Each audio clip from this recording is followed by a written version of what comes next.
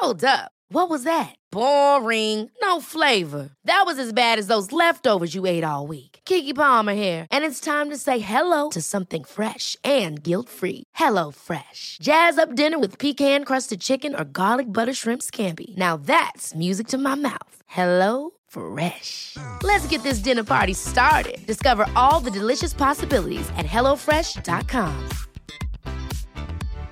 One size fits all seems like a good idea for clothes until you try them on. Same goes for healthcare. That's why United Healthcare offers flexible, budget-friendly coverage for medical, vision, dental, and more. Learn more at uh1.com.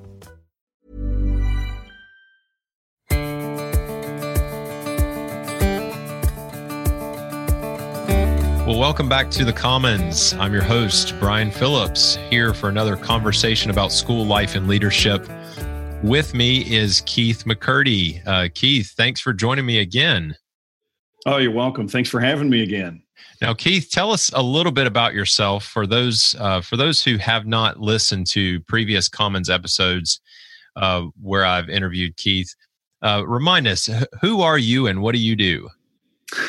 Well, I'm in the mental health profession. I've been in that profession for about 30 years, worked with tens of thousands of patients and families. I also have served on the board of a Christian classical school for 8 years. For the last 6 years, I was board chair. Actually, I just rolled off. So it's the first time in about 8 years that I haven't been serving on a school board. Have a family, have 2 kids, have a daughter that's a senior in college, a son that's a senior in high school. Both have gone through a Christian classical school, Faith Christian here in Roanoke. My wife and I are going on 25 years of marriage. We like to get outdoors and do a lot of fun things. And I love going around and speaking to schools. I do a lot of that nationally and taking time out to do podcasts. Been on with you a few times and a few other folks. Yeah, I love it. Yeah, that's wonderful. We really appreciate you taking time to join us again. We've recorded a couple of podcasts together in the past, and at least one of those episodes was a discussion of how to raise sturdy children. And today's topic's related to that. We're going to discuss the importance of struggle and the power of struggle. So you talk with a lot of families and schools about the value of struggle. So let's just start there. Why is struggle so valuable for our children and for ourselves? I think that's a great question. It was so funny. I was speaking to a group of folks just 2 days ago, parents, and one of them asked the question. She said, "Are we still in the age of helicopter parents?" And I said, "No, we've parked the helicopters and we've jumped in the snowplows. And we are clearing the path for our children so they experience no amount of difficulty or struggle at all." And it reminded me of a phrase I heard years ago. It's not about preparing the road for the child. It's about preparing the child for the road. And that's really what struggle does. It begins to prepare our children to live in a world that's broken, to live in a world that has rigors, to live in a world that at times is not smooth. And I really break it into 3 categories when I talk to teachers and to parents. I say, struggle gives us perspective. It gives us a perspective of life that nothing else can. And it gives us perspective on 3 key categories. The first is ourselves. When we engage in struggle, and actually I'll use an example. My son is an Eagle Scout, and so I'll use an Eagle project. Some of you may be aware of, big Eagle projects that are hard to do. Most of them are hard to do. And, when an Eagle Scout does a project, they have to really work hard. And one of the things that I hear consistently after they have finished it is, "Man, I didn't know I was capable of that. I didn't know that I could handle all of that. It challenged me to do things I've never done. It challenged me to manage things I've never thought about." And so the first thing struggle does is it really gives us a perspective of ourselves that we're made capable. We are actually made capable. The second perspective that it kind of clarifies for us is the nature of the world around us. When I go around, I speak to upper school students a lot, and we talk about high school drama. And we talk about a conversation about most of the things that we get upset about. Are they really a big deal? Or have we just convinced ourselves they are? And when we allow ourselves to go through real struggle, all of a sudden losing our cell phone, losing our keys, running a few minutes late for a meeting, is really not a big deal. And we realize that. We realize that the world itself is not necessarily full of horrible things. It may be difficult at times. It may be stressful at times. But it reshapes that perspective that most things in life are really not as bad as we have taken them today. I think back, I often tell the story of a guy named Joe who lived, and I will not get into the whole story, who used to spend summers with his grandparents and going out and plowing in the fields all day long and all the different things they had to deal with, plowshares breaking and they had to go to the blacksmith to get it fixed, and plowing into the night when it was a full moon. And he remembers his granddad, commenting many times, that was a really good day, wasn't it? And Joe was thinking, that was not my perspective initially, but I realized, our day is less about what occurs in it and a lot more about how we respond to it. And so struggle gives us that perspective about the broader world around us. And then the third thing struggle really gives us perspective about is the value of others.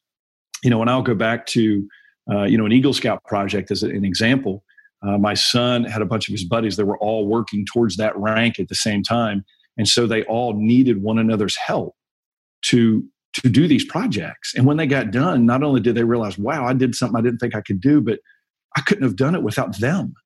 I could not have done it without their help. And so struggle teaches us value of others and really the importance of community, the importance of having those around us on the journey together. And so when we eliminate that struggle, we eliminate the ability for that perspective to be informed. Right.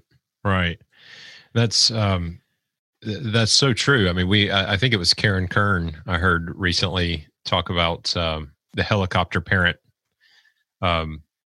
tendency, I guess you'd say. And now I think the illustration she used was not a snowplow, but a lawnmower, just going in front of our children and mowing down anything that might keep their path from being smooth and easy. Right. And we all resist struggle. So let's talk about this as it relates to teachers, and then we'll talk a little bit about parents later. Sure. But we all resist struggle, perhaps instinctively, when it comes to our own lives. But teachers, we don't like seeing our students struggle. At least, I think our culture pulls us that way. The demands and sometimes even the feedback that we get. It's resisting struggle in the classroom. So, what do teachers need to know, and what do we need to do better to prepare our students to face challenges and struggles? I think that's a great question because teachers have several voices coming at them about, their students not struggling. One voice they have is culture, who, as we've talked on previous podcasts, has really sent the message that our job is to keep our kids happy and comfortable all the time. But then the other voice they have is parents.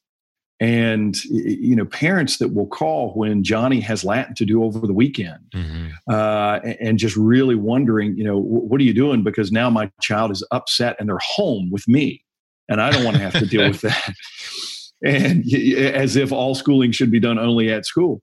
And so I think teachers have a lot of pressures, a lot of voices, and they also have administration pressures of, we want to keep parents happy. In a sense. Yeah. And so I think it's a wonderful question. And when I go around and talk to teachers, I suggest building a language around struggle, building a message around the idea that healthy struggle is a good thing.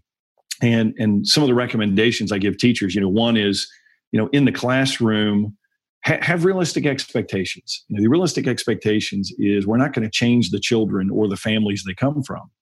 But we get to speak into it a little bit. We have to understand a good way to do that. And the first, I think, is develop or provide developmentally appropriate challenges in the classroom. When I say developmentally appropriate, make sure we're defining the word rigor in a healthy way. Rigor, as one student told me one time, sometimes rigor is like a hammer to the forehead. And I'm not sure that's the best application of rigor.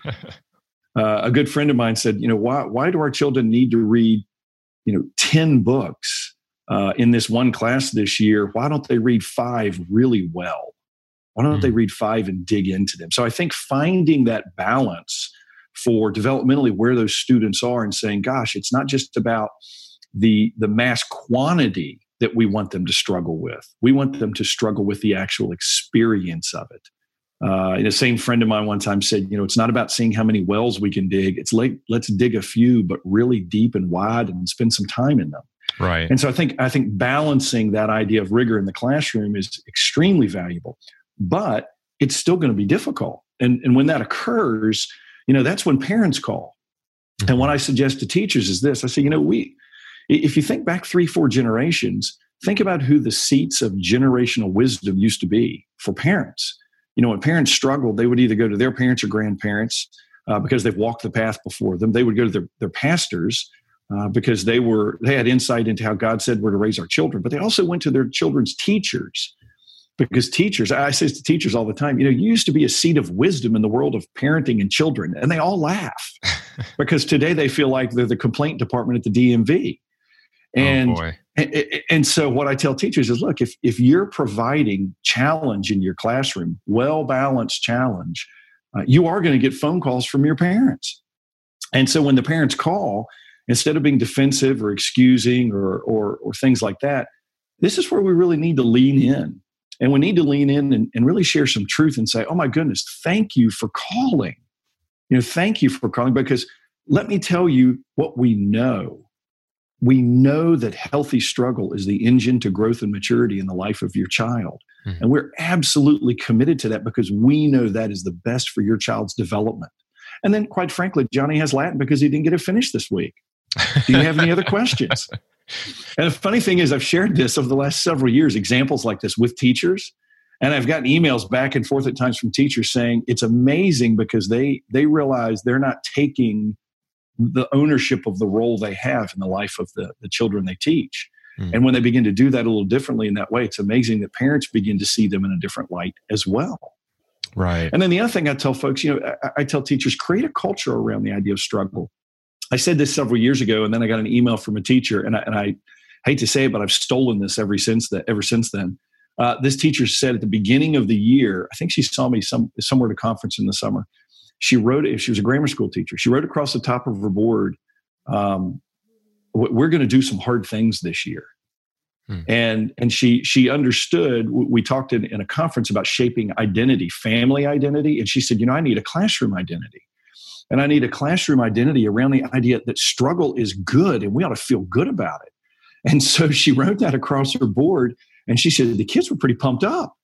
They were like, yeah, we're going to do some hard things. And so all of a sudden what she did by just giving a little bit of an identity statement to her classroom, she changed the entire narrative around doing something that's a little difficult. Right. And so instead of what society has said that anything uncomfortable or difficult is automatically bad, she twisted it around to where, difficult things are good, which that's really what we know. Because without struggle, we cannot grow. And so I think we have to think about that too. How can we establish a different conversation in the classroom, in the school about struggle? And another great way to do that, and this will sound like I'm promoting myself, but we need to have other voices. Sometimes we are in such a mix with parents that it's hard for us to be the voice about saying your child needs to struggle and you need to let them and calls it sometimes. Mm-hmm. And so it helps to have other voices come in and be able to do that. It's amazing to me. I can speak to faculty administration, and then in the evening speak to parents at a parent forum. And I can tell parents all this stuff that really gets up in their grill a little bit. If teachers told them that, they would be irate. But they laugh when I tell them, but they start to get it. They realize they're making the road too easy for their kids. Isn't it interesting too that's the sort of behavior that we complain about when we see our children do it? A mom or dad tells their child something. You need to make your bed every morning. And and the child may grumble when they hear parents, but then when they hear their favorite uncle or someone else that they admire, say the same thing, and then suddenly it's a good idea. And parents, we complain about that, but then I have seen that done where we do the same thing to teachers or other authorities in our child's lives.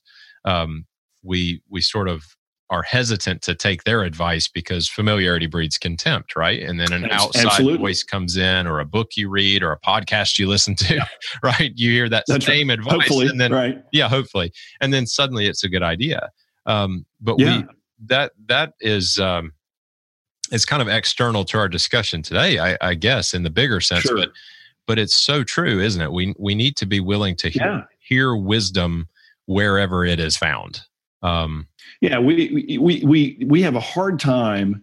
It's almost as if we categorize everybody that we already know in our life. Right. And we make decisions early on whether or not they have any wisdom for us or not. When in reality, all of us at any point can have wisdom. Yeah. And we've got to be open to that.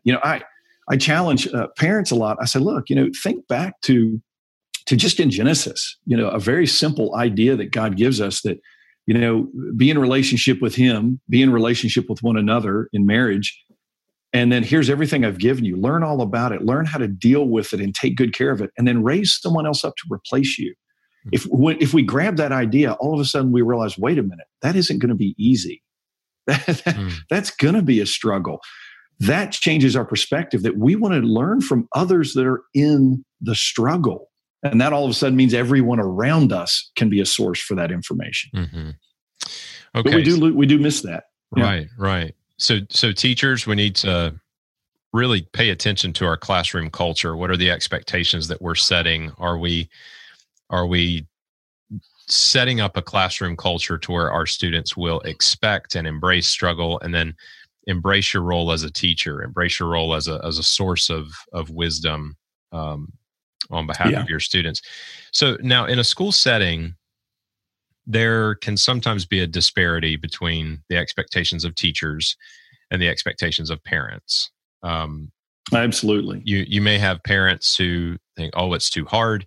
And then you're going to have some parents, and depending on the school, who this is not hard enough. I want my, I want my child to work harder. Right. So teachers and parents sometimes aren't envisioning the same amount of work, the same amount of effort required of the students. Additionally, it seems that there are some parents who, as I mentioned, want their children to be successful. And I'm using air quotes here that no one listening to a podcast can see, but they want their child to be successful, but without having to struggle. So let's talk to parents now. What do parents need to know about the value of struggle for their children? Go ahead. Yeah, I think it's a great question. In air quotes, what I ask groups of parents all the time at the beginning of a talk, and I say, this is the question to be thinking about as we talk tonight. Would you rather have a child that's sturdy and capable, or a child that's happy and successful? And that really frames it, because the two really go in two different directions if that's your target. Mm-hmm. Because the way we target happy and successful today is not through struggle. It's by clearing the path. But if we really target sturdy and capable, then our children, you know what? They experience more happiness through life. They experience more peace through life, more joy through life. And parents really struggle with that. What I tell parents is this. Unless we introduce struggle into the lives of our children, they will be run by their emotions, because struggle is the part that redirects that. Unfortunately, in the mental health world, we try to convince parents all the time that their children have any number of emotional disorders. And what I tell parents is really that's a very small percentage, even though we overdiagnose. But all of our children are emotionally disordered, meaning we pursue a feeling state, or we use our feelings as the number one navigator of life. Mm-hmm. And so what a parent has to understand, and a story I've told before, and I may have shared this with you, or an analogy I use, imagine you go to New York City, and the worst crime place in New York City is South Bronx. And next thing you know, you're walking through an alley in South Bronx and a bunch of people run in after you. How would you feel? Well, you'd feel scared. So now imagine you're at home in bed and you dream that scenario. How would you feel in the dream? Everyone says, I'm scared. Right. Okay. Now imagine you're at a movie theater and something on the screen jumps, and for a split second, you jump. In that split second, how did you feel? Well, you felt fright. And so I ask parents, I say, so in that first example, in New York City, in South Bronx, in the alley, are you in danger? And they all say, yes, of course. All right. When you're in bed sleeping in the dream, are you in danger in the dream? Well, absolutely not.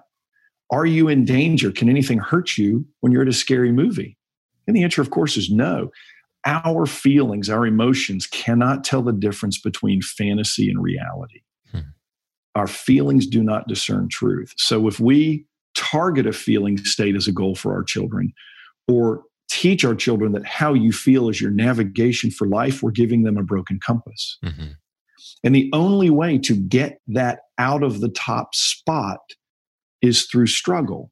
And I'll give you an example. It's very common. A little boy I've worked with years ago, and the mom and dad wanted to try to get him to take a little better ownership of some things. And instead of nagging him endlessly, which is what they were doing, they finally just said, look, here's the deal. Other than eating and going to school, everything's off the table until you get your room picked up.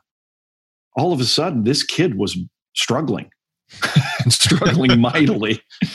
It was one of the first times the parents had really held such a firm line. I think he was 8 years old. Mm-hmm. And the problem became his. It was no longer theirs. And they allowed him to struggle. At some point, because they held the line regardless, this child and virtually every child will begin to motivate and do some things differently. But for him to do that, think about what had to happen in him.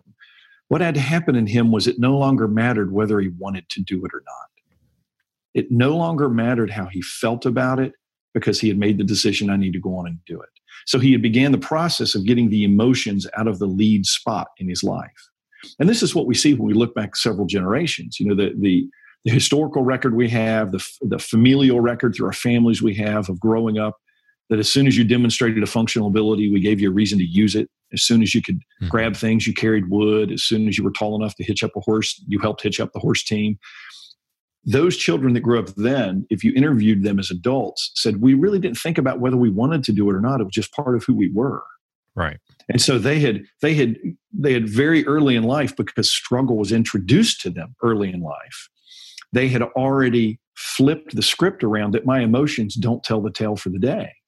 It's my responsibilities or my job or my ownership or my identity. And so when I talk to parents, I say, what you've got to understand is we've got to be introducing struggle back into the lives of our children. And one example I give to parents, or the question I give them, is this. I say, think right now in your home, what do you do for the functioning and upkeep of your home that your child, unless they're limited by development or physical strength, what can they not do? And in the last 5 years, I've yet to have a parent raise their hand and give me something practical other than those two limitations that their children can't do. And I said, well, there's your starting point right there. Mm-hmm. Your starting point right there for introducing struggle into the lives of your children is start giving them ownership of life. And I reference, and they say, oh, you're just saying give them chores. And I say, absolutely. And I reference a famous study that's still ongoing, the Harvard Grant study, that studies baby boomers. And now baby boomers are going into retirement. And about 2 years ago, they spit out some information that they looked at life satisfaction. Baby boomers looking back at life to say, gosh, how was it? What was my life satisfaction? And what they found are the ones in retirement that had the highest rated life satisfaction as children had chores. And the younger they were when they had them, the higher they rated life satisfaction. So there is something that we can discern from that struggle, ownership of burden early in life helps us in the maturity process. Right. And that's the message I try to get across to parents. And it's not about let them struggle by pounding on them. We don't have to do that. It's let them struggle by starting to give them ownership of life around them. And that's very different. And, one of the really interesting things, or one of the things that stood out about what you said was when you teach your children that it's not about how you feel about it. Your emotions don't rule the day. Right. The connection you made between that and forming their identity, I think is really, really important, because one of the things that I've noticed, I've taught middle school students, I've taught high school students, I've taught college students, and I've taught adults who are coming back to college. But one of the things that I've noticed across all of those ages is that the ones who have the greatest difficulty in doing the hard work, in doing things that they don't feel like doing, those are the ones that you will see going through identity struggles, through phase after phase after phase, kind of floating back and forth, not really knowing who they are, what they want to do, who they're going to be. I really think that struggle forms in you a greater understanding of who you actually are and what you're capable of. And I think a lot of the identity struggle that we see in our culture today is probably rooted in that inability to struggle, that inability to do hard things. I would completely agree. Let me give you an example of that. There are three key questions. I think these are the most core questions to identity formation that our children struggle with today. Many adults struggle with today. Pretty much all the millennials that I've met, not all, but the majority struggle with. And these are questions that 3 generations ago and before we never even asked. They got answered by the time we were 10 years old, naturally. Think about, so I'll give you a quick way to think about it. Go back about 3 generations, 4 generations to the 1800s. And you think about just the average 13-year-old male. I'll describe him to you. What we know from historical record, he already knew how to plant, plow, harvest, hunt, fish, preserve game, preserve food, had already helped build multiple homes in his community by the age of 10 and 12 because he was relied on. So here are the 3 questions, and compare that individual from the 1800s to a typical 12, 13-year-old today, and think about how they would answer them. The first is, am I valuable? When you think about that kid from the 1800s, well, absolutely, he knew he was valuable. He was relied upon. Second question, am I capable? Well, yeah, he knew he was capable because he had ownership and responsibility of a lot of life. And then the third is, do I fit or belong to something bigger than myself? And he absolutely knew he was part of a community, a thriving community, both a community of family and a broader community. You look at a child today, and it's exactly what you said. When we don't go through struggle, how do we answer those questions? Am I valuable? I really don't know. I'm trying to figure that out. Do I have meaning, in a sense?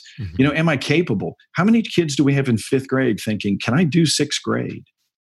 Rather than, man, I am so pumped to be in 6th grade, or I don't have to walk in a line anymore. I get you a pen. Yeah. Yeah, I get a pen, right. But instead it's, man, I'm worried about 6th grade. I don't know that I can do that. Man, I tell you that. 5th graders need to be chomping at the bit to get to 6th grade. But we also see that at high school students. The number of high school students I see as seniors that are scared half to death of college or the real world rather than chomping at the bit to get out. And you still see those, but it's a smaller pocket. The junior that said, can this have been my senior year? I'm ready to go. That's what we really want. And then, do I fit or belong? That's exactly the struggle today. Kids don't know where they fit or belong because they haven't learned how to participate in their family community, in their school community, in their larger community. Think about this. What type of citizen are our families sending to our schools and our churches? Are we sending good members? Well, the only way we can say we're sending good members if we can first demonstrate that they're a functional good member of our own family. That's not that we don't see that as much today. That's a huge struggle. So I think you're exactly right. I think the kids that go through struggle begin to shape perspective, and they know a lot more. Their identity is a lot more informed than those who don't go through struggle.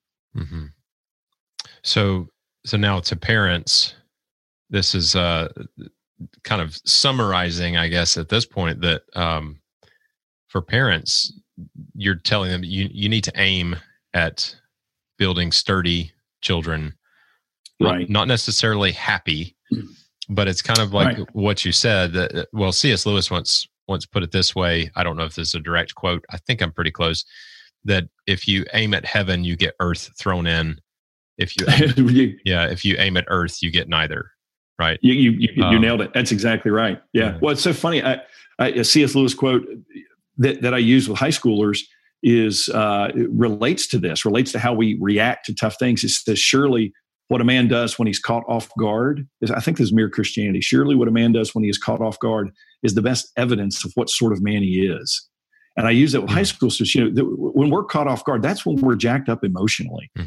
So think about, how do we deal with life when our emotions really get stirred? That really tells us, are we sturdy or are we living by our emotions? Yeah, that's good. Well, let's look at one last question here. Sure. The backing up to the bigger picture, we've talked about teachers, particularly parents. So if it's true that struggles and challenges are good for us, then let's address really an issue that every teacher, every parent, every individual is going to face. if struggle and challenge is so good for us, why do we resist it so much? And then what do we do about it? Okay, I will give you, I think, the simplest answer, and I think every parent who ever hears this will agree. When we allow our children to struggle or cause them to struggle, the easiest answer is we don't like that. We don't like our children suffering. So the first thing, it's really two-parted. The first thing is we have to understand our children are rarely suffering in the world we live in today.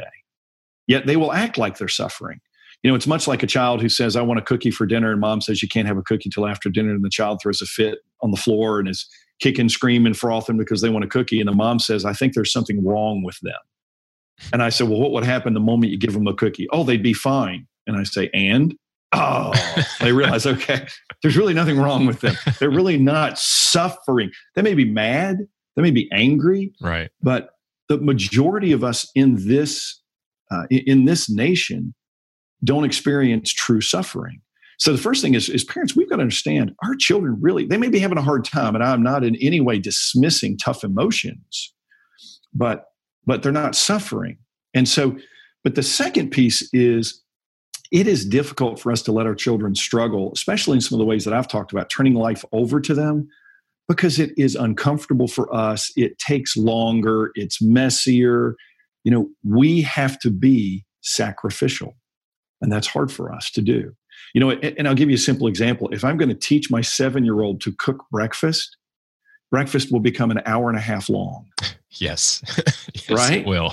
If I'm going to teach my son to mow the lawn, the very first time, it's going to get remowed multiple times. Mm-hmm. You go through the whole process of, now let's lay down and look across. Do you see all that standing up over there? That. Yeah. So for us, it's hard on us. And that's where we as parents have really got to say, okay, wait a minute, what is my job? Mm-hmm. Because we, and me included, we get consumed with so many other things in life that we really get away from a primary job description. Actually, it's the primary part of who God says our identity is. And that's a trainer of those who come behind us, a trainer of those who will replace us.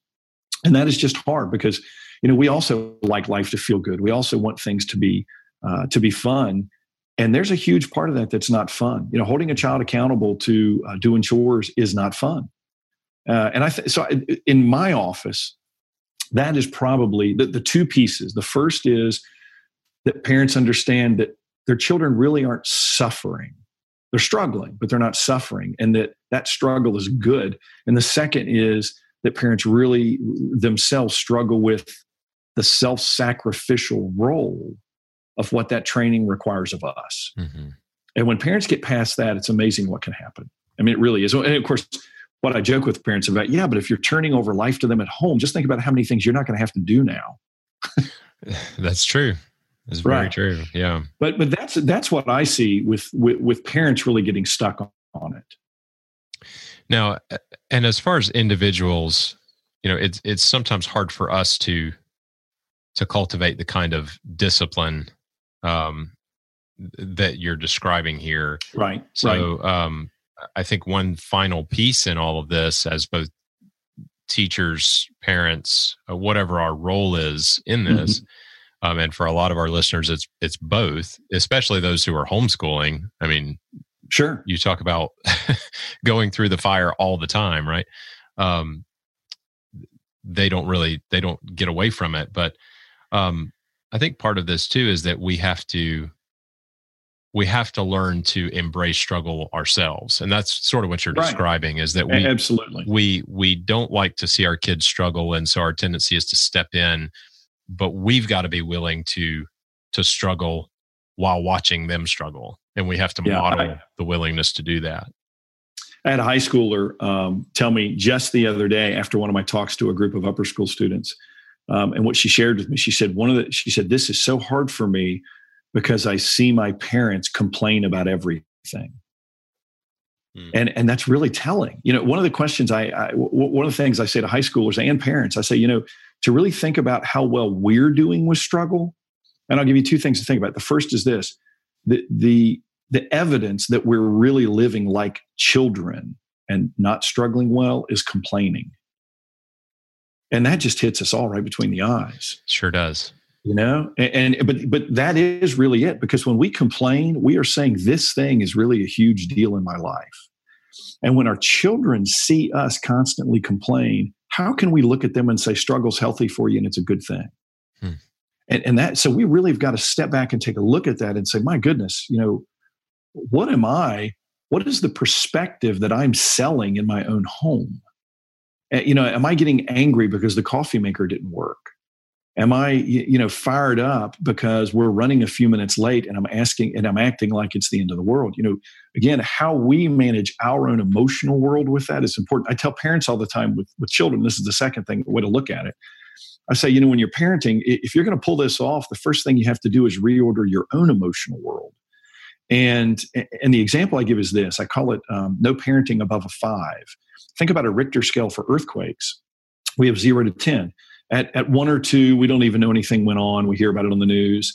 At a 3 or a 4, we're thinking a big truck drove by. At a 5, we think the truck hit the building. Parent pictures fall off the walls, and we wonder, oh no, what is that? We have an emotional Richter scale, and our Richter scale, once we get to that 5, anything we do above it, we do damage. Because when our emotions pass our brain does not work real well. And so I tell parents all the time, if you're going to begin in this journey and you get pushback with your kids, you can't engage their fussing, their grumbling, whatever, unless you're below a 5. And this is where psychology really messes this up, especially with parents of young children. Psychology will tell you have to deal with everything immediately to get any result. Well, it's just not true. If it's a real problem, it will show up again. You'll have another bite at the apple. If it's real, you don't have to deal with everything immediately. The first thing is make sure you are not letting your emotional world run you. If you have to go away 10 times to be able to engage it where your emotions aren't running you, then you can deal with it appropriately. And so parents really have to look at that. We have to look, is our general demeanor of life, are we operating, unfortunately, on the part of our brokenness that affects our brain? Are we operating on our negative confirmation bias, which means we see the negative so much more easily than the positive? And is that our commentary? That's just complaining. Is our commentary all the little things that frustrate us or that aren't perfect? Like life is ever going to be perfect. But is that our commentary? Is that the narrative we are filling the room with in life? And then the second is, am I allowing my emotional world, my emotional discord to drive what I do? And if we are, we really have got to say, wait, I can't do that anymore. I've got to, whether I have to walk away 40 times, I've got to walk away. I had one dad tell me, he said, I realized I was mistaking that as energy to go parent. And I said, yeah, that's a mistake. That is not, but if you think about it, I'm fired up. Now I'm going to go parent. I think about, I'll give you an example. I remember my daughter when she was younger, probably a young teenager, and I remember being mad at her about something and just lighting her up one time, verbally, just going off on her, and then going into my room, going to bed, slowing my breathing down, everything's quiet. And out of the still darkness, I hear my wonderful wife's voice say, "So you're feeling pretty good about yourself, aren't you?" And that's the reminder of, what did you just do? And so of course I had to go in and talk to my daughter and seek her forgiveness and deal with that issue. We all do that. Yeah. And we've got to get that emotion under control before we engage anything. Right. So the struggle has to start with us. Absolutely. Before we can teach our children and students to do the same. Yeah. I have folks come in my office, and most of the time they come in and the child is what we call the identified client. But really the child is the shill, because who most of the time, the majority of work and change that needs to occur is with the parents. Yeah. And as the parents begin to live differently and do differently, it's amazing then what that generates downstream to their children. Yeah. Well, Keith, thank you so much. This has been wonderful. I appreciate you taking time out again to come and talk with us. And so on behalf of all the listeners, thank you. Well, thank you. You're very welcome. Love speaking to you. Well, I am taking a load of lessons with me. This has been, some podcasts are encouraging and some are sort of like a roundhouse kick to the face. This one has been a bit of both. So an encouraging roundhouse kick to the face. Thank you, Keith. You're welcome. Thank you. All right. I'm your host, Brian Phillips. Until next time, thanks for listening, and we'll talk to you again soon.